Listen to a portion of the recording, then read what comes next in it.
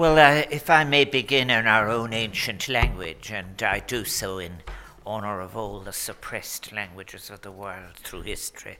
So, cuireann seochas an dánar an fircín fóilse a dara roimh go léir a sachtan obratórsúil agus cuim go agus spánach ar na cainteanna méid ar siúlis na léhananta atóla tíocht. Fircín fóilse go teach an áras an Uachtarán.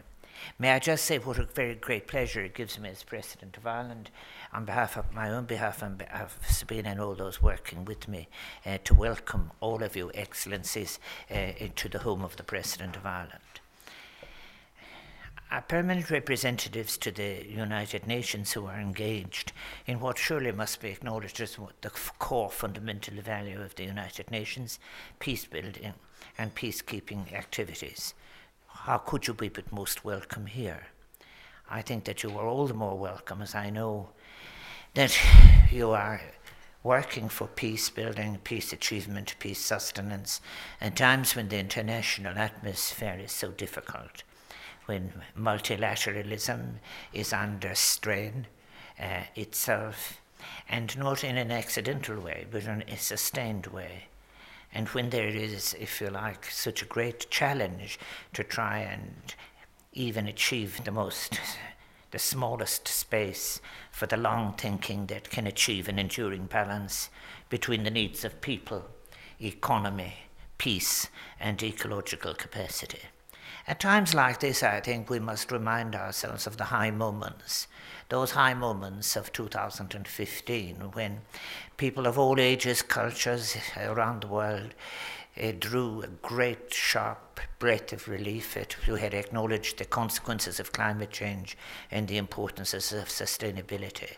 And in the international community around the world, young people interested in futures and diplomacy were saying, this is an opportunity now to go forward. But how far we have come back since 2015. And we really have come back because of course, the irresponsible hubris of some of those who have abused power in the past. And therefore it gives all the greater importance to the nations of the world with small populations in particular to say it is the view of the peopled world that must prevail rather than the view of those who have abused its resources.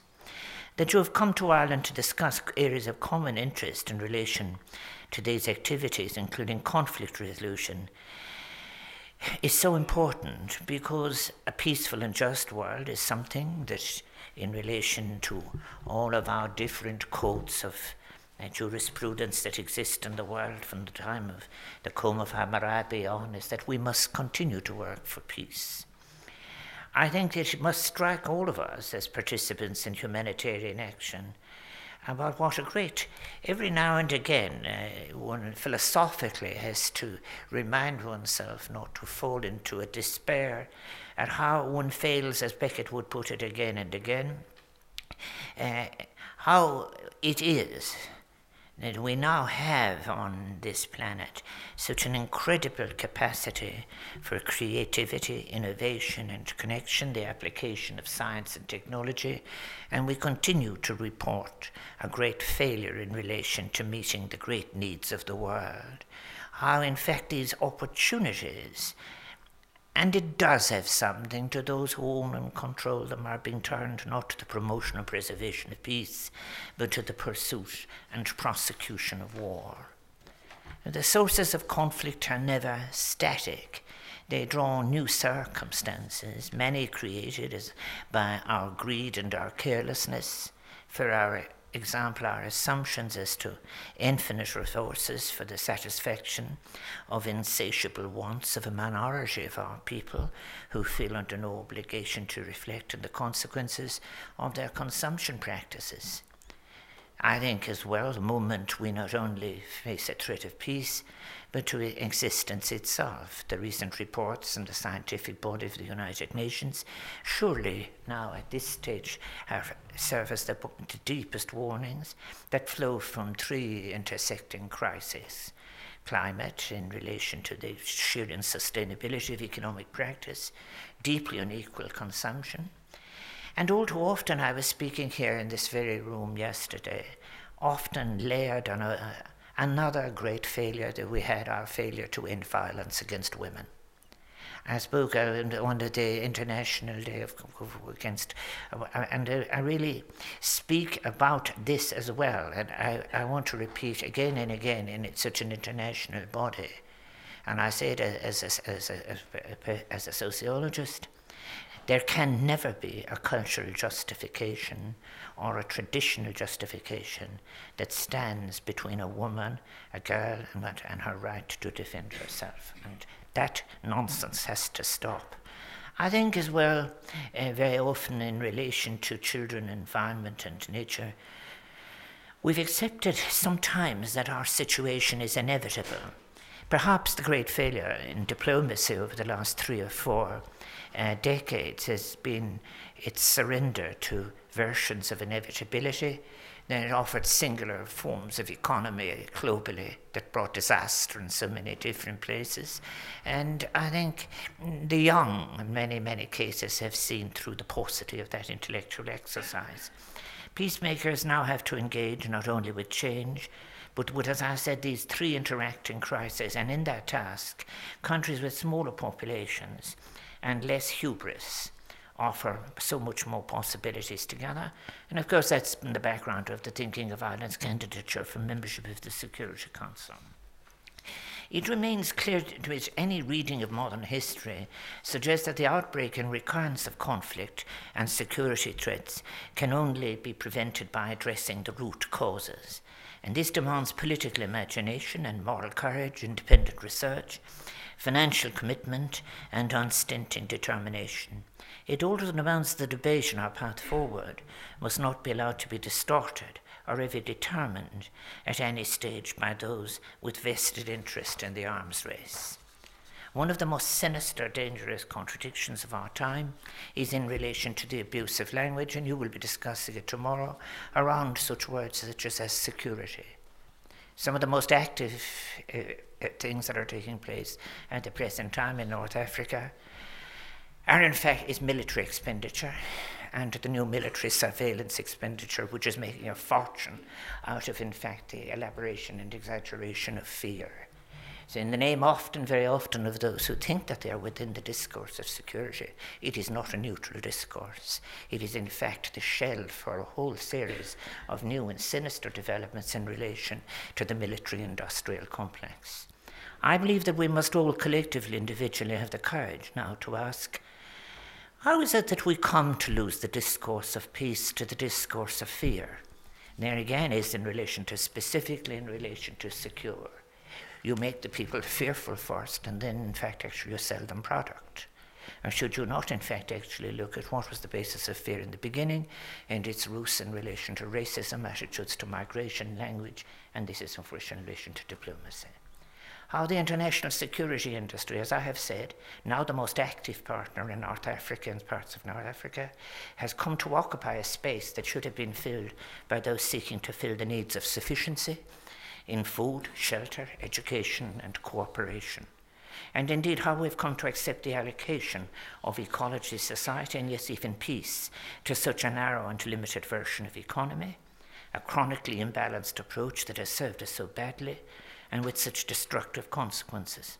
So we must combine our efforts to achieve the alternative. I have called it the widespread adoption of a new paradigm of sustained peace, development, sustainability, and responsibility. In fact, I have said in many, many cases, one of the things facing philosophers philosophically at this present time is to have the courage to face the contradiction of how language can be stolen from us. For example, sustainability after 1992 in the Rio Conference, equally in relation to environmental issues, green issues, and so forth, and they suddenly belong to the adversary rather than to those who would have in fact brought them somewhere else. I recently addressed an international conference here in Dublin on the 70th anniversary of the Geneva Conventions, which is of course regarded as the cornerstone of modern international humanitarian law, and recognised as the most important set of treaties governing the protection of people in armed conflicts.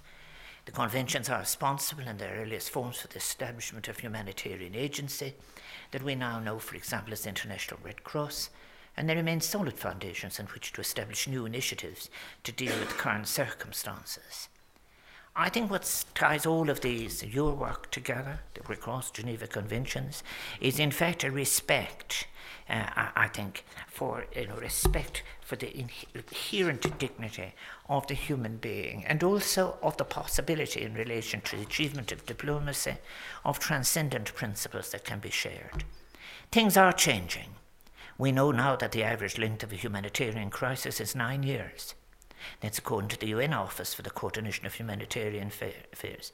It was previously, 5 years ago, the average length was 5.2 years. So conflicts are lasting longer. And the United Nations also tells us that 1 in 70 people worldwide is caught up in a humanitarian crisis. That's 132 million people globally, across 42 countries, highlighting the growing scale of the challenge. It is time that the people of the world supported their United Nations, took it back, and enabled it to respond to facts like this. More people are being displaced by conflict. The very same report showed the number of forcibly displaced people rose from 59.5 million in 2014 to 68.5 million 2 years ago. Crises exacerbate, of course, gender inequalities. I have spoken already about earlier this week about violence against women. But girls in conflict settings are 2.5 times more likely to be missing school than boys. In just 2 years, between 2015 and 2017, the number of people experiencing crisis-level food insecurity or worse increased from 80 million to 224 million people. Food insecurity will remain a major concern, particularly in areas affected by conflict and climate-related hazards. And we must really look at how seriously we have taken meeting the food needs and sufficiency needs of the countries where the greatest expansions in population are taking place. I do say as a footnote to what I have saying here, as a President, Head of State of a European Union member state, how useful it would be if we just had maybe a week of quiet reflection sometime for all of the countries of Europe to actually pause and in silence think of how they had treated continents that were adjacent to them, such as the continent of Africa. Then draw a deep breath and try and move forward to the future.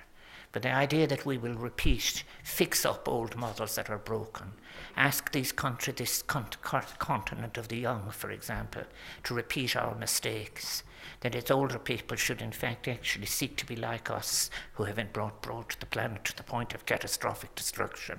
We must gear ourselves to have the courage to allow the space for paradigm change. The majority of humanitarian needs are occurring in long-lasting crises in which there's been limited progress in addressing what I call the root causes. On that, I do want to say you will have a proliferation at times of surplus of what is called the humanitarian response. Humanitarian response is urgent. It is what saves lives in the short term. But it can become a mask for, if you like, avoiding the structural changes that are necessary. And when it is used as a mask and so forth, it is used as a mask often by the most powerful, who, while in fact the structural changes are neglected intellectually, scholarly, policy, and in diplomacy, one can get on with the idea of having a humanitarian rhetoric. What I was speaking earlier, in many, many cases of those who are selling, let us say, different kinds of equipment for looking at body heat and so forth, addressing issues of migrant movements in Africa, they're coming down with humanitarian language. It is the way it works, and that is why it is very important to have a very strong element of realism in one's diplomacy. I think in 2017, I want to thank all of you for what you've been doing. You, and you working away in these difficult circumstances, have been instrumental, however difficult it takes, in making the world that little bit safer, more secure. But I also want to thank all the humanitarian work that you facilitate. Over 30 million people, over 80,000 people every day were forced to leave their homes as they fled from violence, conflict, and disaster.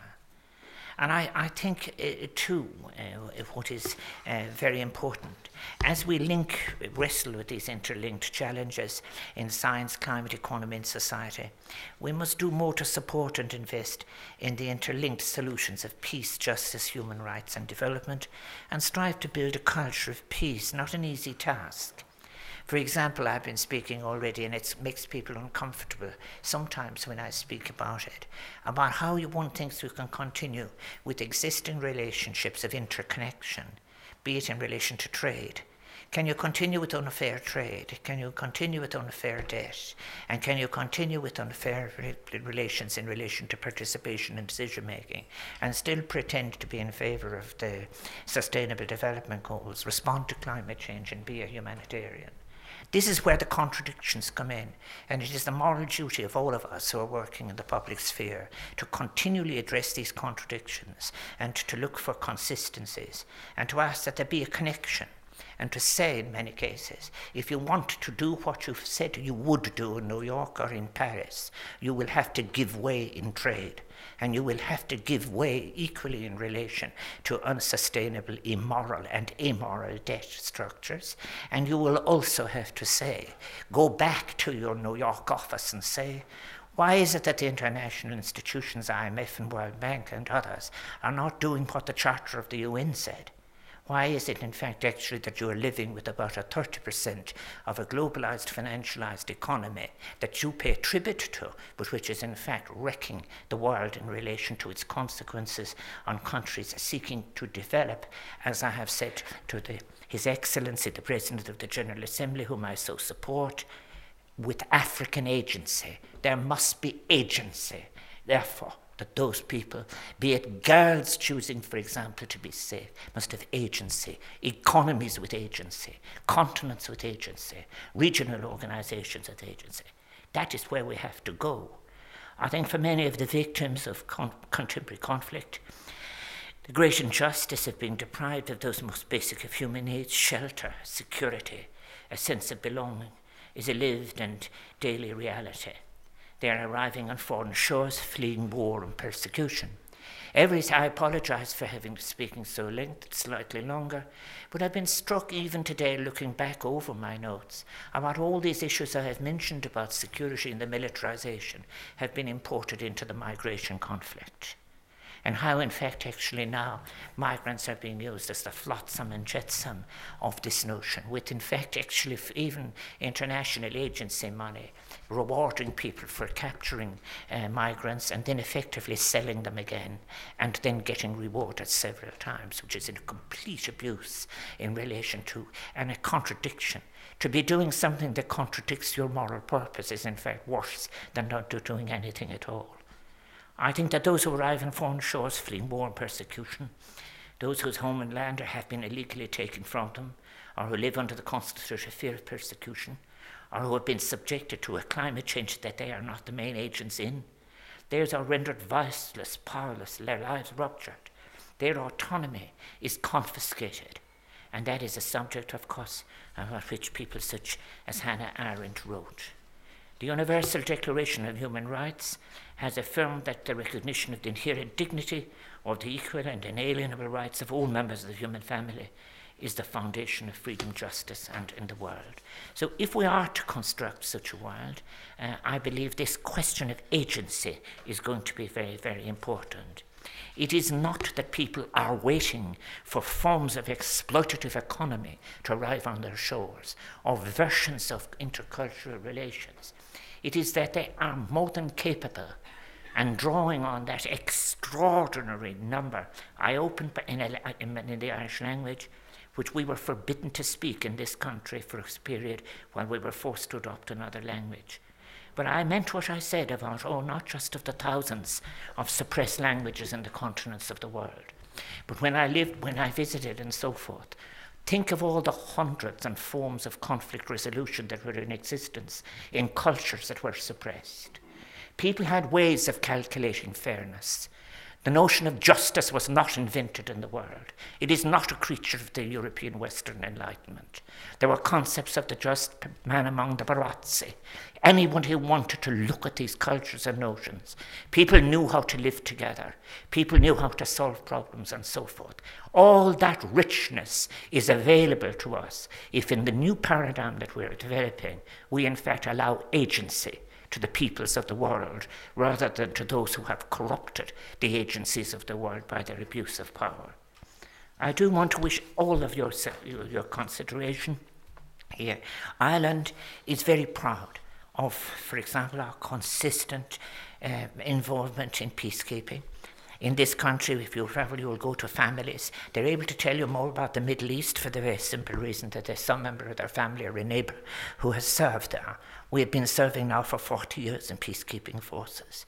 We have at the moment, I think there are more than 600 Irish Defence Forces personnel on UN peacekeeping missions at the moment, and 370 women and men in the Lebanon, for example.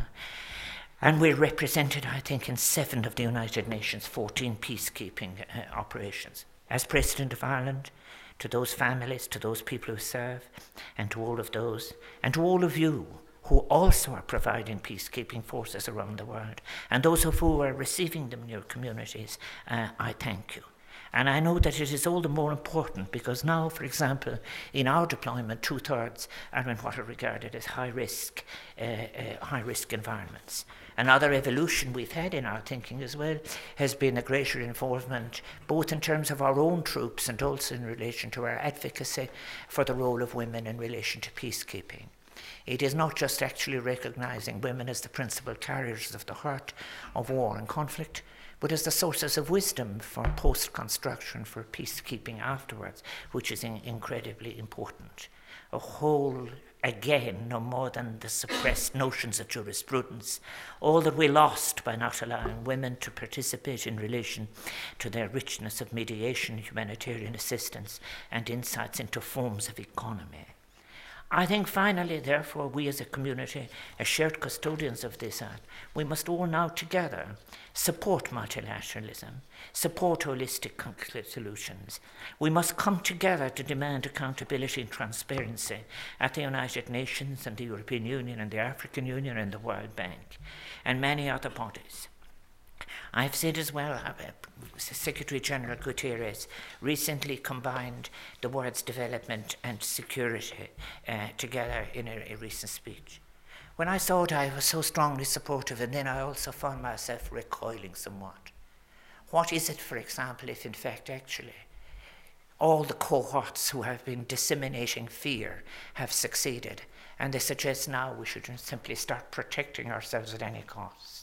It is a very, very sad day in the European Union that the European Union sees its future as one that it must defend itself against what? Other human beings on this planet.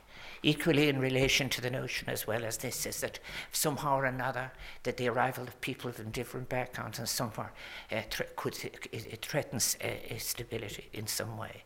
We must be very careful of this word security. The security that is important is security from global hunger, security from transferable disease, security from being excluded from your school, security from being excluded from health, security from being able to walk and have a free opinion. That is security.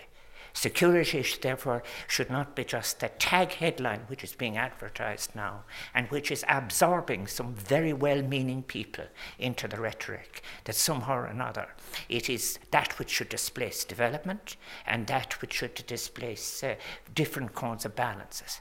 I argue for a paradigm shift in relation to the structures for precisely that reason. Ireland remains deeply committed to the multilateral order. I am so proud of our Irish diplomats abroad who consistently make the case against the dissemination of weapons, as they have it since the days that Ireland arrived at the United Nations.